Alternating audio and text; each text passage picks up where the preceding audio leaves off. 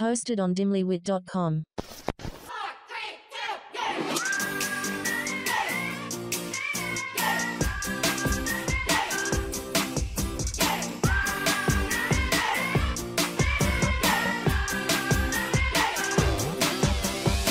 My name is Dr. Daryl Appleton, and this is a very special Feelings and Other F Words episode because we are getting into the holiday spirit, friends. We are talking about festive family feuds. And you might be like, Daryl, what's the difference? What's the difference between festive and non-festive feuds? And that is because at this time of year, when we are all gathered together to celebrate, this is a special type of inter-family belligerence. It really is. There's good food, there's comfort, there's joy, and then there's usually this sidebar helping of, why don't you go settle down with a nice girl your own age? Or you'd be so pretty if you just worked out a little bit more. That's what makes holidays so special. It's the little jabs from the people you love most. Now, we see this depicted in Hollywood, Home Alone, Christmas Vacation, like we see all this stuff. Like we know that art imitates life.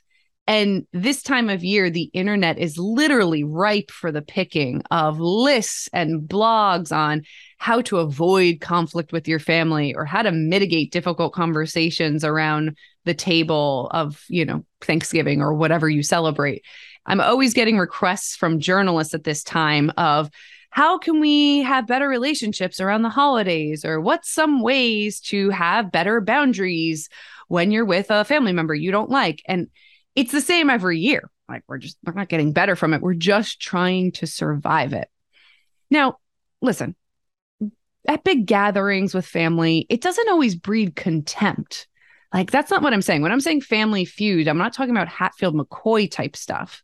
But what I am saying is, especially around the holidays, especially with family, this type of interaction can breed festering emotional wounds. So stuff that you're already feeling self-conscious about, stuff that you're already questioning yourself or trying to heal, that stuff is the stuff that's being jabbed and poked at and it hurts a little bit more. It doesn't feel as good as it would from maybe even a friend challenging you on it or something like that. And that's because research has shown that 3/4 of us have at least one family member that annoys us. Now, moment of silence, I'm sure that person just popped into your head, right? The person that annoys you most around family gatherings or the one that you just don't want to see. We all have that person. Now, if you don't, great, that's amazing. But 75% of us do. So respect the majority here. And I think that when you think about it, right? It's not just me and the one person that annoys me. They might have somebody else that annoys them. And my brother might have somebody that annoys him. And my husband might have somebody that annoys him. So statistically, there's a bunch of people that are a little bit prickly around somebody else who's sitting at that table, right? And these minor jabs and annoying ticks that seem like harmless from friends can prompt screaming fights with relatives. There's just something about family that makes this particularly irritating. And I dug into some of the research of why, how, where, when, why specifically with family, specifically around this time, is this happening? Now, the first theory was Freud. We can't talk about family without talking about Freud. And Freud gets a bad reputation. He's not all penises and, wanting to marry your mother. He's really not. But Freud said that those who are closest in similarity tend to fight the most bitterly. And he called this the narcissism of small differences. And we tend to, instead of valuing the differences between us and others that are similar to us, we tend to look more at the differences. And to this day, this theory is actually used to explain the factors behind certain civil wars of why people who are so similar go to war. And it's usually about the smaller stuff. And it absolutely applies to families. If you look at politics, like People who love each other, who agree on 99% of the things, might fight bitterly over that 1% of stuff that they don't agree on. And I'm not saying that it's big or small or that you should or shouldn't. I'm just highlighting how such a small percentage in the overwhelming majority can absolutely cause a ton of conflict. Now, there was a lecturer in psychology from Southern Methodist University in Dallas that his name's Chris Logan. And he said that he was explaining that with our families, if there's a lot of overlapping characteristics and a high desire for uniqueness, we tend to focus on the points that make us different, kind of confirming what Freud said.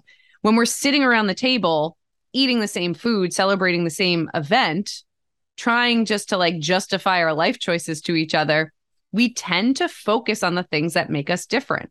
And some of us are trying to avoid some of that judgment from those around us. And in a lot of instances, we tend to see differences that others may have as a reflection on us. Like if your parents are homophobic, say, right? There might be something there that you feel embarrassed about, even though you're not, even though that's not the way you live your life, and you see it as a reflection on yourself, and it just might be too much for you to even bear. And that's a very aggressive difference. It can be even smaller than that. The next theory is about social allergens. And this idea of social allergens is really interesting. It's kind of like, why does my uncle need to tell the same joke over and over? The first time I could politely laugh, but it's been 30 years in a row. Why? And there's actually a book called Annoying, and it's all about the science of what bugs us. And the author describes these social tendencies or these tendencies as social allergens. Small things that don't elicit much of a reaction at first, but absolutely can lead to emotional explosions with repeated exposure. And it's interesting because he says that conflict is often triggered by a repetition of small behaviors. It's very rarely large ones. When I think about Jimmy, my husband, and snoring, right? It's kind of what comes to mind. It's not that he's snoring that one time. It's the 4th hour in a row he's snoring, or the 17th night in a row that it's happening that I'm up. And it's not annoying that he snores. It's annoying that it continues on all the time. So annoyances can be major triggers of relationship conflicts. It doesn't even need to be a fight. So I love this idea of social allergens, the things that you just kind of become allergic to because you just can't stomach it anymore because you're just so worn down. It really is an interesting thing, right? And it can range. Small allergens, small social allergens, small annoyances can be like somebody who sucks their teeth at the dinner table, or, somebody that's checking their Instagram feed mid-conversation with you. And they surface during the holidays because it feels like intrusive behavior. It's kind of like when your grandmother is like, I know a lot of great doctors. I go to a lot of great specialists. You should really settle down. Can I give them your number? And it's the 75th time she said it. It's now highlighting the fact that you are not attached, or maybe you are. Maybe your husband's sitting right next to you, or your wife or whatever, and they just don't like that person. I've seen that happen. Not personally. I've heard it in sessions, which I find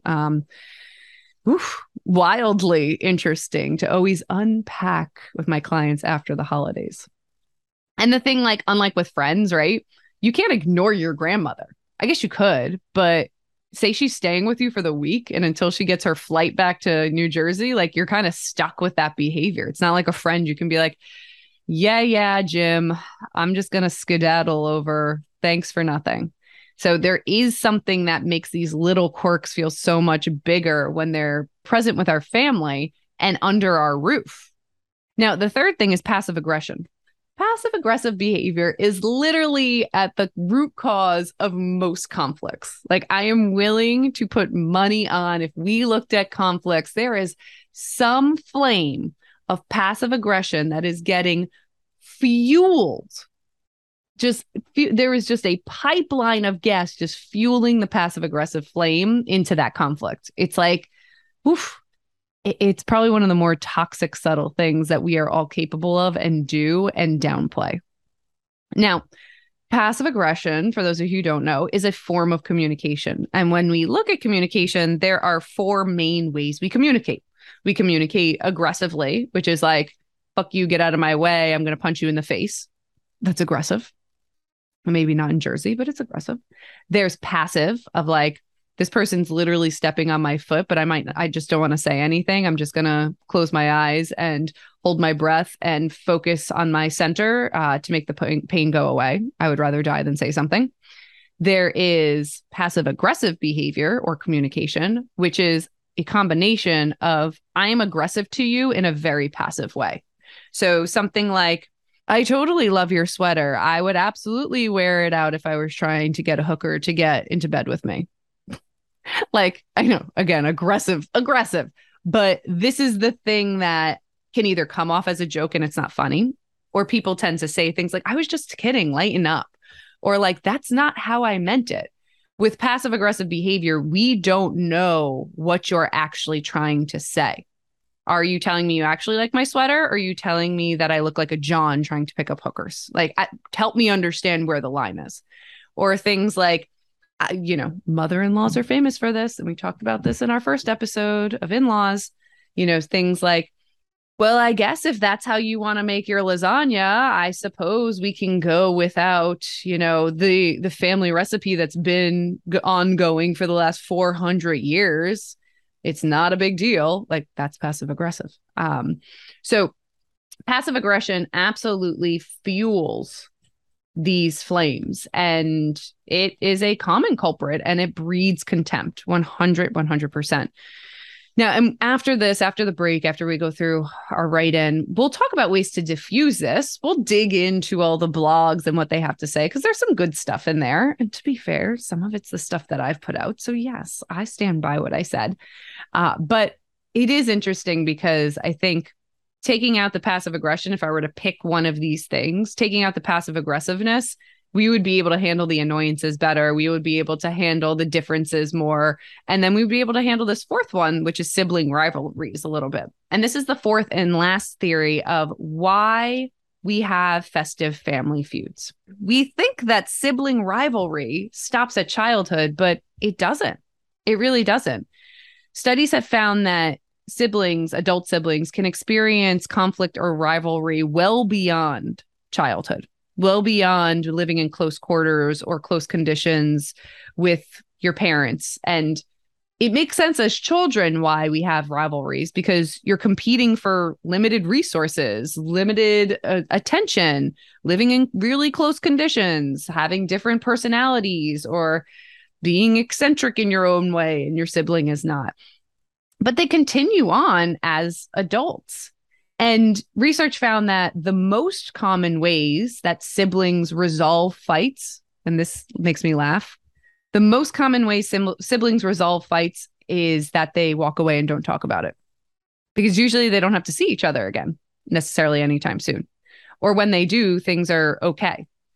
My brother and I are not like this. We actually do talk about things. Probably because that is just in my wheelhouse as a therapist, and I demand that everybody talk about everything, even if they don't want to or if there's not a problem. So he's probably over there like shaking his head, being like, I just wish Daryl would walk away. I wish she would just walk away from me and never talk about it again. But that just won't ever happen. Sorry, Eric. It's just not going to happen. And I think that there's something to be said about, if you're having sibling rivalry or if there is friction between your siblings, it hurts the entire relationship of the event, coming together, especially if you guys don't see each other a lot. And there's also this other element, right? And they call it priming. It's like priming our significant other almost in the car on the way over. So it'd almost be like, I just can't wait for Jack to say something. Watch. I bet you he's going to bring up the fact that he makes more money than I do. And then when Jack does that at the dinner table, you can look over at your significant other being like, see, told you so. And then all of a sudden you're already on guard for the thing that you probably know is going to happen, but you've already decided it's not okay with you and it's going to cause a fight. And that's what this like priming does, because it allows us to be more likely to spar over the dinner table as grownups.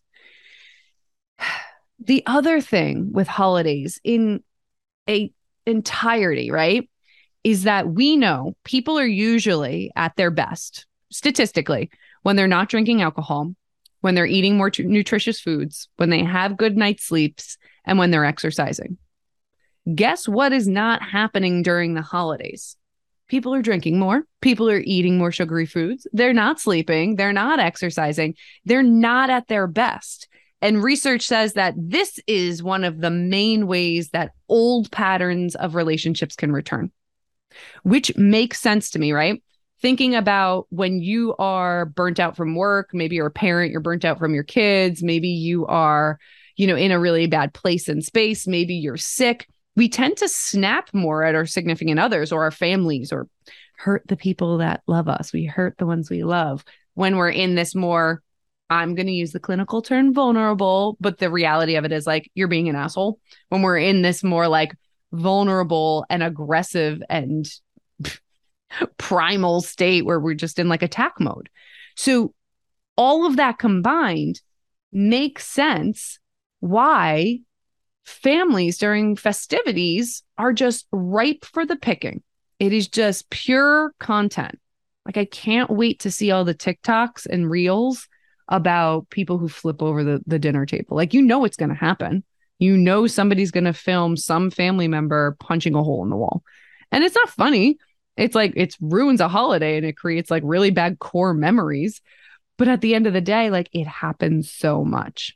And we're going to see some highlights of that in the story when we get back. And hopefully I'll give you some tips and tricks that can help you just have some willpower and let you outlast some of your crazy family members.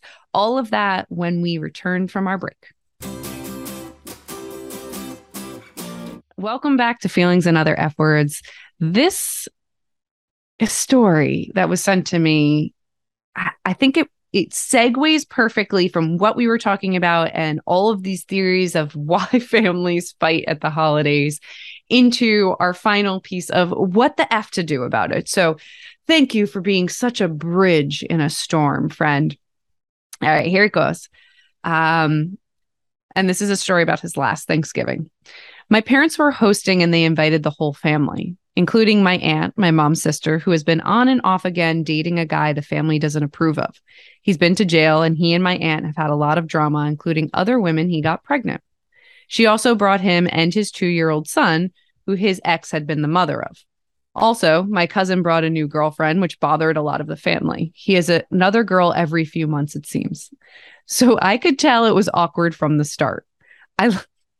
I love that the scene is so painted. Like, it's like a Norman Rockwell like scene of just drama. You're setting the stage beautifully, friend.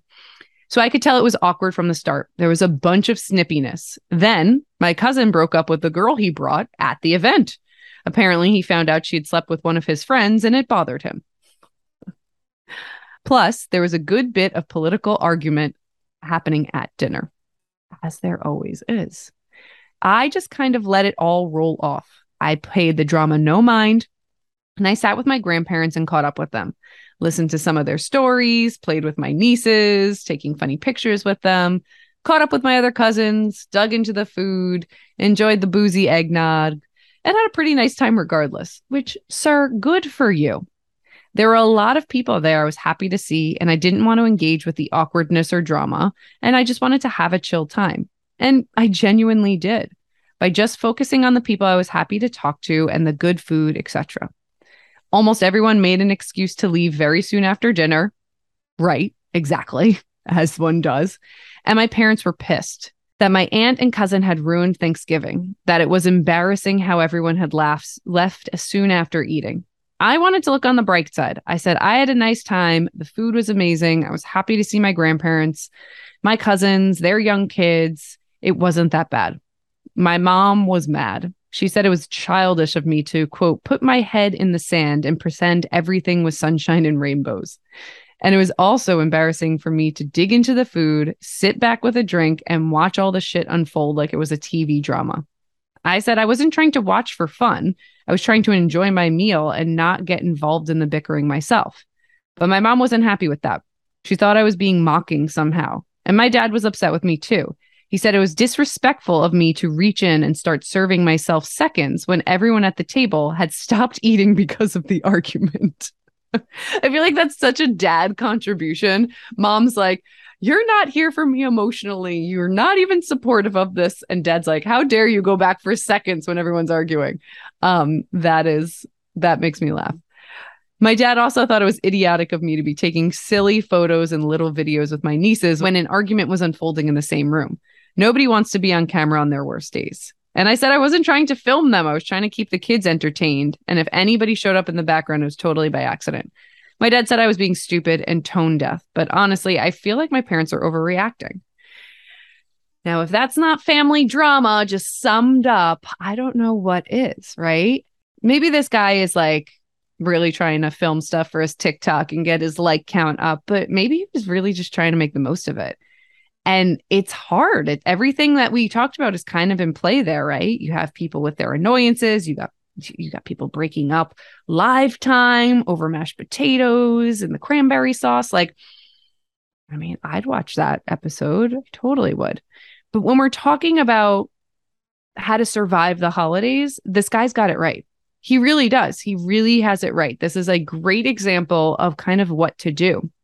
And friend, I don't agree with your parents. I think your parents are emoting because they're frustrated and you're the closest one there. But no, I don't think it's right necessarily to yell at you for not getting involved. No. Parents, I don't know your side. I only heard his. So he may have been completely tone deaf and it may have been completely rude, but the way he's presenting it, I can totally see his side. I can. Now, there are tips to survive the holidays, and you can Google them. And guess what? All of these will come up. And these are my 3 favorites. So here's the Dr. Daryl 3 tips on how to survive this holiday season. Number 1 is I want you to put the fun in dysfunctional. I really do. I want you to start to see your family almost as like characters in a play, and just kind of what this kid did, right? Let it all unfold without you. Don't get involved. Don't take it personally. Address things if you need to address them, if you feel personally attacked or if you feel like this is the forum. But honestly, I would just see people as characters, let them do their dance. And if you feel strongly about it the next day, then maybe call them up and have a conversation. You don't need to do it right then and there. The next is boundaries. Have your boundaries. If you have a really expressive family about your love life or your career or your political status, have your boundaries ready to go. Things like, listen, I love you. Let's not talk politics right now. I'm really not trying to ruin this turkey. Like, the turkey's dry enough. Let's not dry it out even more with this dry ass, dusty conversation. I think that having a boundary, sticking with it, and knowing what the consequences is the perfect trifecta for allowing yourself to be open to an experience, but feel safe that you have an escape route if you need it. Now, setting a boundary means you need to be fair to yourself and you need to be fair to the other people. And what I mean by that is you need to know where your line is, but you also need to know that other people might not know where that line is. So saying things like, I'm not talking politics today. And if they continue to want to talk politics or about your job or love life, giving them a warning of like, I really don't want to talk politics in my love life. If we continue to talk about it, I'm going to have to go sit over there with sleeping Uncle Fred. Like, I can't sit next to you anymore. Or I have to leave. I'm not doing this. I'm not doing this. And I think that it's a really great way. And there's a kind way to do it. There's like a light way to do it where you don't need to aggressively put people on notice, but you can put them on notice and saying things like, I just want to hear about you. Let's talk about, what's going on in your life. I'm really trying not to focus too much on mine right now. I'm trying to heal some of my own wounds. And I think the third thing is planning ahead. As an introvert, I always know when I'm leaving. I walk into an event and I say, oh, I'm so happy to see you. I'm so sorry we can't stay that long. We have a big day tomorrow. Like, that's just what I do to kind of get out of a situation. And then if I stay longer, well, no, it's amazing. Look at Daryl. She stayed. But if I don't want to be there, if I'm feeling like really emotionally low, I already have an out. So plan ahead. If you know that this is a really charged year to be at your house, if you know that this is something that maybe there's been fights between you and your siblings, or you have a particular relative coming into town that you don't get along with, plan to have your escape. Not only plan to have your escape, but plan to maybe not drink. We know alcohol puts fuel on the fire with a lot of things. And one of the number one things I tell my clients is when you're entering in a really tense or high pressure situation, keep the alcohol out of it. Go home and have your drinks. But in that moment, especially if other people are going to be drinking, I would much rather you have your head on straight and allow you to escape that situation than sit in it and have your own belligerence be fuel to that fire. So plan it out. Plan out your arrival, plan out your exit. That might also help you survive this holiday season.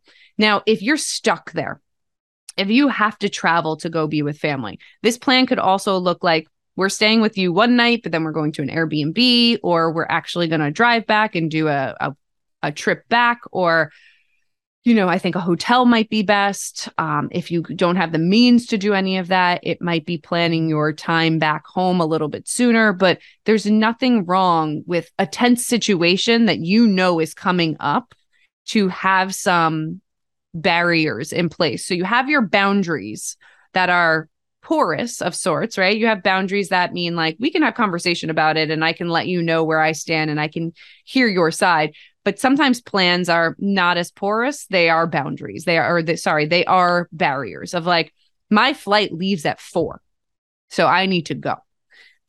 We have reservations here, or I'm bringing this person because they're my emotional support person. Obviously clear it, make sure that's okay. But those types of plans can help alleviate some anxiety. And I suppose for a little bonus, if I were to put a bonus number 4 on there of how to survive the holidays, try to find the joy. Try to remember what it's all about. This guy gave a great example of being with family, spending time with them, having conversations with the people who aren't involved in the drama, and allowing yourself to engage fully in being a part of the goodness of the event, of the time, and remembering what the holiday is all about. I think people lose sight of why we get together, and we try just to get through it. But I do believe, as corny as it sounds and as touchy-feely as it is, that if we can reframe it and extract the joy and recognize, like, we're lucky that all these people are here right now. Like, we've lost a lot of people in the last couple of years for one reason or another. They may not be here next year. And how to embrace in that mentality and truly lean into the gratitude side of things without losing sight of, having your boundaries, having your barriers, and being sure that you are able to protect yourself in a hostile environment. All that to say, have a very, very happy Thanksgiving, and we will talk soon. Don't forget to like, follow, and subscribe on Apple Podcasts, Spotify, or wherever you get your podcasts.